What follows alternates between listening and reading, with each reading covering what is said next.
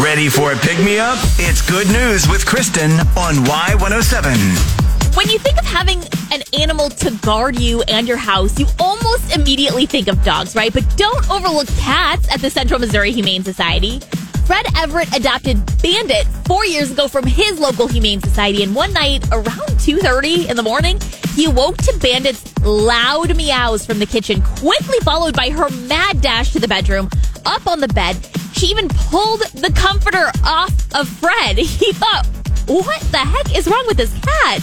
She'd never done that before. So he got up to investigate, and he found two young men who were trying to break into his back door with a crowbar.